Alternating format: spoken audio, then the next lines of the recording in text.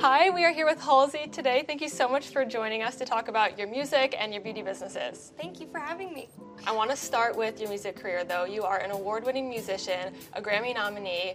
Walk me through what it was like to realize that you could sing and act at a young age. Oh my goodness. Well, first of all, thank you for having me. It's funny listening to you say all those things. I'm kind of like, oh yeah, gosh, that is a lot of stuff, huh? I'm like, maybe that's why I'm tired all the time. I was just having this conversation with one of my good friends yesterday, actually. And I was telling her, I was like, I remember the first time someone ever told me that I had a nice voice. I think that's one of those memories that kind of like stays with you, especially when it ends up becoming, part of your line of work. And I was in the car, I was singing along to probably an Avril Lavigne song, because that's the era, right, on the radio. And my mom turned to my father and said, Chris, listen to her. And my dad was like, what? And she was like, she's good. And I just remember, the way that felt and how proud I felt in that moment, I think kind of spawned me having the bravery to try to sing out loud, to not be embarrassed. Naturally, when you become a teenager, that all walks completely back because you become embarrassed of literally everything. Right. And that's really when I started writing, because singing then became a more private thing for me. So I was in my bedroom kind of like writing songs and, performing them quietly with my little brothers like screaming down the hallway like, shut up, you suck. As little brothers do. Yep, I have two little brothers, so I get it. Yes. Yeah. They were like my biggest fans now, so it's great. But I wanted to be a painter. That was my dream profession. Music was a hobby. And after high school, I was an AP student, and I was yearbook editor, and I was in a bunch of extracurriculars, and, I intended to go to a pretty acclaimed university, and I was 17 when I graduated high school and found out that I could not afford to go, which was something I knew. It wasn't a surprise to me that my parents, didn't have a lot of money at all. But being 17, I couldn't really apply for loans, or I couldn't really take matters into my own hands, and I was really frustrated because everyone had told me my whole life, if you take these classes, you get good grades, you do these things, you'll go to a good college, et cetera, et cetera. And that was like life kind of hitting me in the face of like, it doesn't go that way sometimes. Right. And that was my big moment of like, well, what do you mean I did everything right? And so from that moment forward, I was just like, I'm just going to do everything wrong, because doing everything right doesn't matter. So I moved to New York. I didn't go to college at all. And then I started making music. And I just sort of never looked back. Yeah. It was a very impulsive career choice, but I was receiving such positivity, and so many opportunities were snowballing from it that it would have been crazy to not keep going. Definitely. And it's one thing to have music as a hobby and as something that you do, in private or in your own time. It's another thing to realize, like, this is a viable career option for me. It's a business that I can build for myself. So when did you first realize, when did that click, that this could be a viable and long career? I want to tell you it was when I signed my record deal, because that was the largest amount of money that I had ever been paid for my work, like, at any given time. And I think it was that. I think because I had some really, really important people in my life who made a distinction to me early on that became paramount in the way that I perceived, being an entrepreneur who's also an artist and is dealing with, like, spiritual, personal, abstract material, in a sense.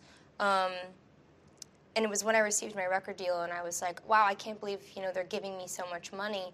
And somebody was like, they're not giving you money. They were like, they're lending you money, which is a big distinction, and they're doing it in exchange for goods or a service.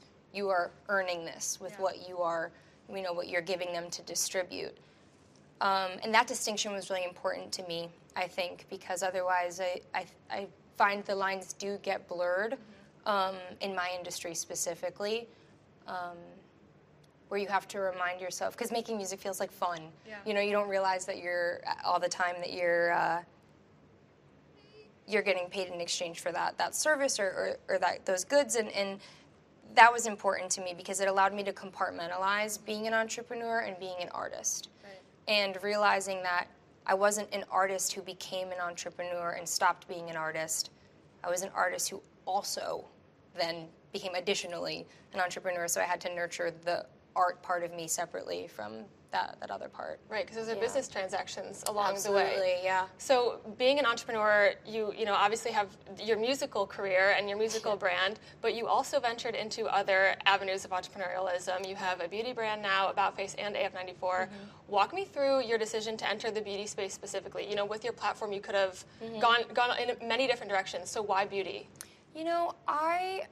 Makeup has always been a really fundamental part of what I do. It's obviously it's a focus of so many elements of my career, whether it's like me getting on stage or doing a photo shoot or a music video. Makeup, it says a lot.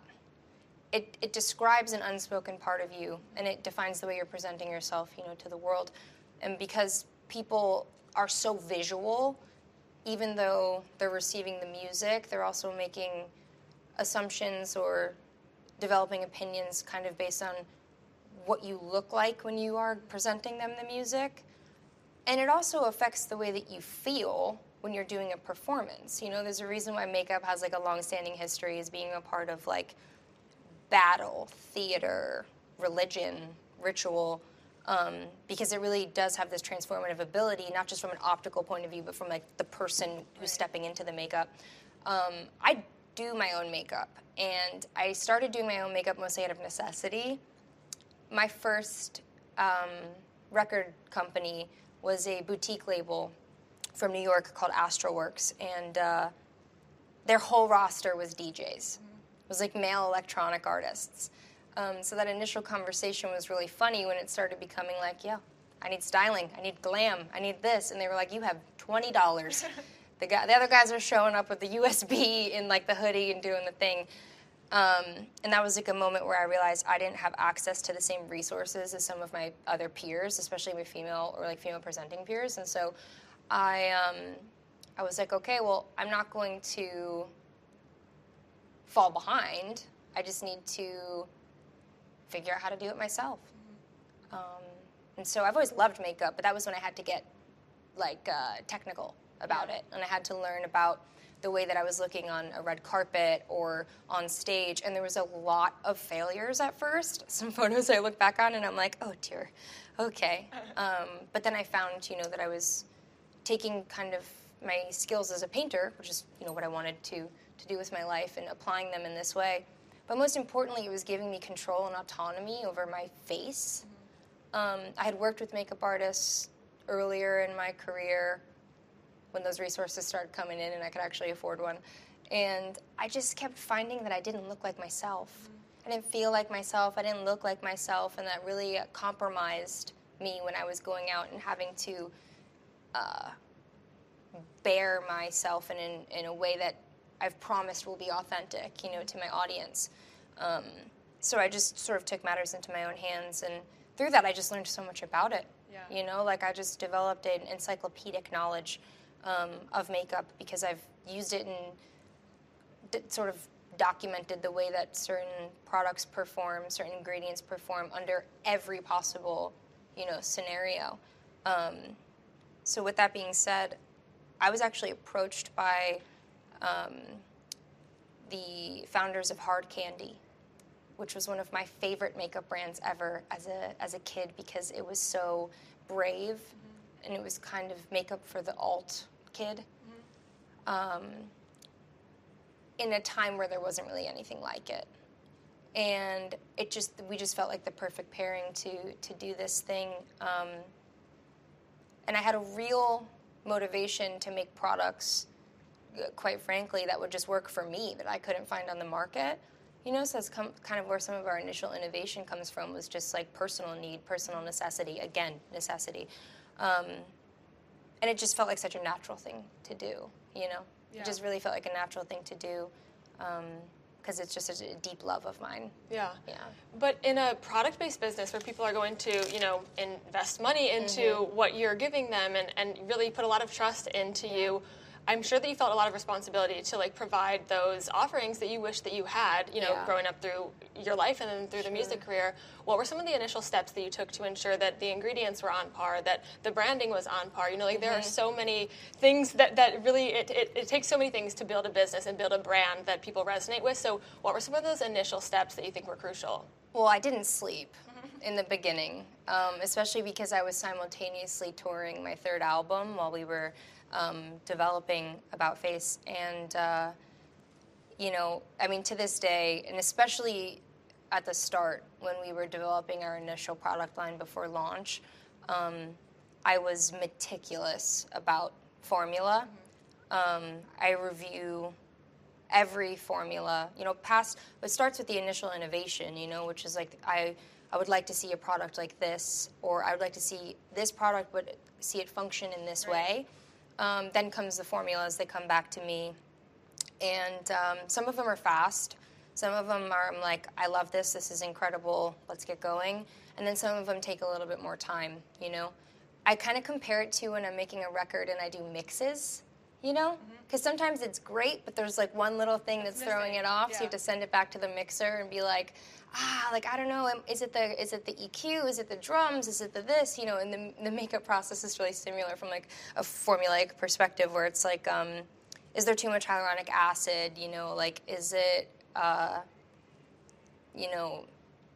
is the product too viscous, is the opacity of the pigment sort of not distributing properly, especially because we deal with, vegan ingredients, and all of them are clean as well.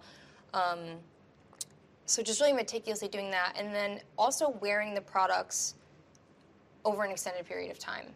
Not just testing them once, deciding I like it and sending it away, seeing how does this work on stage when I'm sweating and I'm under the lights, or, how does this work, how does it photograph? That was a big one, is how does it photograph? And spending real time with the products and making sure that I really loved them. And then from that point, it comes my favorite part. Well, product development is definitely one of my favorite parts, but, getting to play around with such a large catalog of items from a marketing perspective is really fun. I get to try a lot of ideas that don't necessarily make sense, from the music point of view. It's really, I think about keeping a sense of fun about it.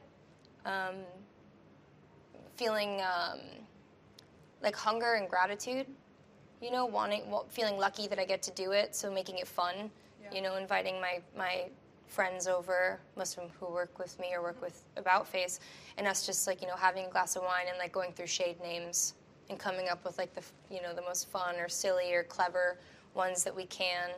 But I have a real, I think, protective mentality over it because I know the market is so oversaturated. Right. So it's really important to me that everything has my personal DNA on it, and also that it feels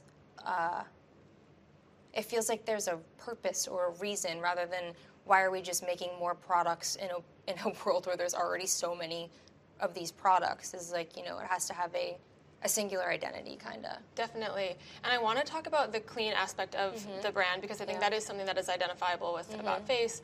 What are some of the steps that you have to ensure are checked off, or that you go through to make sure that every product is clean? What does clean mean to About Face and AF94? What are the metrics that you really are basing that off of? There's a standard, so there's basically a large database of products that have been, or ingredients rather, that have been tested and proven, to be clean. It's difficult when you start crossing into. It's funny. It's a lot like print media. Where it's difficult when you start crossing into how does it react with the particular individual's sensitivity, But generally speaking, everything is tested against that database to make sure it's not including any previously recognized, reactive ingredients. And then in addition to that, there are, other just kind of baseline safety laws in place. A lot of our products, we use vegan pigments in the eyes, but then we have to be sure that that vegan pigment passes the ocular test, meaning that it's safe for the eyes. So it's really just about finding the right balance. Our product development team is exceptional. They are just the best. Like, I just get so excited to talk to them every time I get the chance to. So from a grander point of view, it's being tested. And there's also, some authorities in place for that. Like, there's a really great website, actually, that has, you can type in a product and it'll tell you, on a scale of 1 to 10, basically, how clean something is, because it's not so black and white. Right. It's usually just, but for us, we want to be pretty high up on that clean barometer. And it was really important to me because I have an autoimmune disease, so my skin is really reactive, and it's certainly wonderful to be able to wear products, to make products that I can actually wear. Totally. So there's a little bit of anecdotal, I think, experience in that, in addition to, the industry standard. Definitely. Yeah. And my last question I have for you is, what is next for you? Do you have any big plans with the beauty brands, with other entrepreneurial ventures, with your music? I would love to know what you're looking forward to in the next couple of months or year. Oh my gosh. Let me tell you, I am doing a lot of things right now. And because of the gestational period of some of the particular industries that I'm a part of, it's just the worst. Because I just want everyone to know and have it and experience it right away. So the wait time is just really torturous. It is. And I find, especially as my career grows and sort of the magnitude of the things I'm working on grow, that wait time just gets longer and longer because there's so many moving parts and there's so many details to the execution. I'm definitely working on music, but I'm kind of always working on music. But right now I'm working on music intentionally. And, About Face has a ton of really, really exciting launches coming in the next year and some retail expansion. Same for AF94. I'm raising my son, which is amazing. He just turned 2 a couple months ago, so I'm navigating that and having the pleasure of inviting him into some of these worlds. He's starting to really express an interest in music, and he loves makeup. Oh, that's amazing. Oh, he just loves it. And it's funny, from a nature versus nurture perspective, I guess. I was always kind of wondering, I was like, oh, does he love makeup because I do? And then I realized that I worked pretty much as soon as I gave birth, I was right back to working. So he spent the first year of his life in my arms while I was doing my makeup with one hand. So naturally he's interested in it. But he was doing my makeup the other day, and like I said, he's 2, and he was putting highlighter on me, and he did my cheeks, and he stopped and looked at me and went to just do the tip of my nose. He knows. And I was like, that's a trick. How did you know that? I was like, that's a trick professionals use. I was like, yeah, you're genius, makeup genius. Really, I think just trying to continue all the amazing projects that I have going right now and integrating all that into motherhood and enjoying the last year of my 20s. Yes. I got 1 year left until I start the big 30. But I'm looking forward to being the baby of a decade. Yeah. I'm the grandma of a decade right now. I can't wait to go be the baby of the next one and see all that has to offer me. And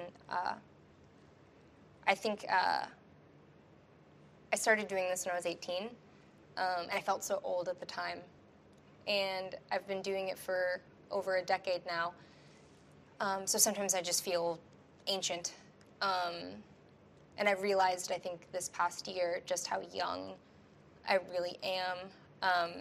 And that I have such a long runway in front of me to try new things and explore different things. And I'm going to try them all because I wasn't supposed to. I don't think that I was really supposed to be here. You know what I mean?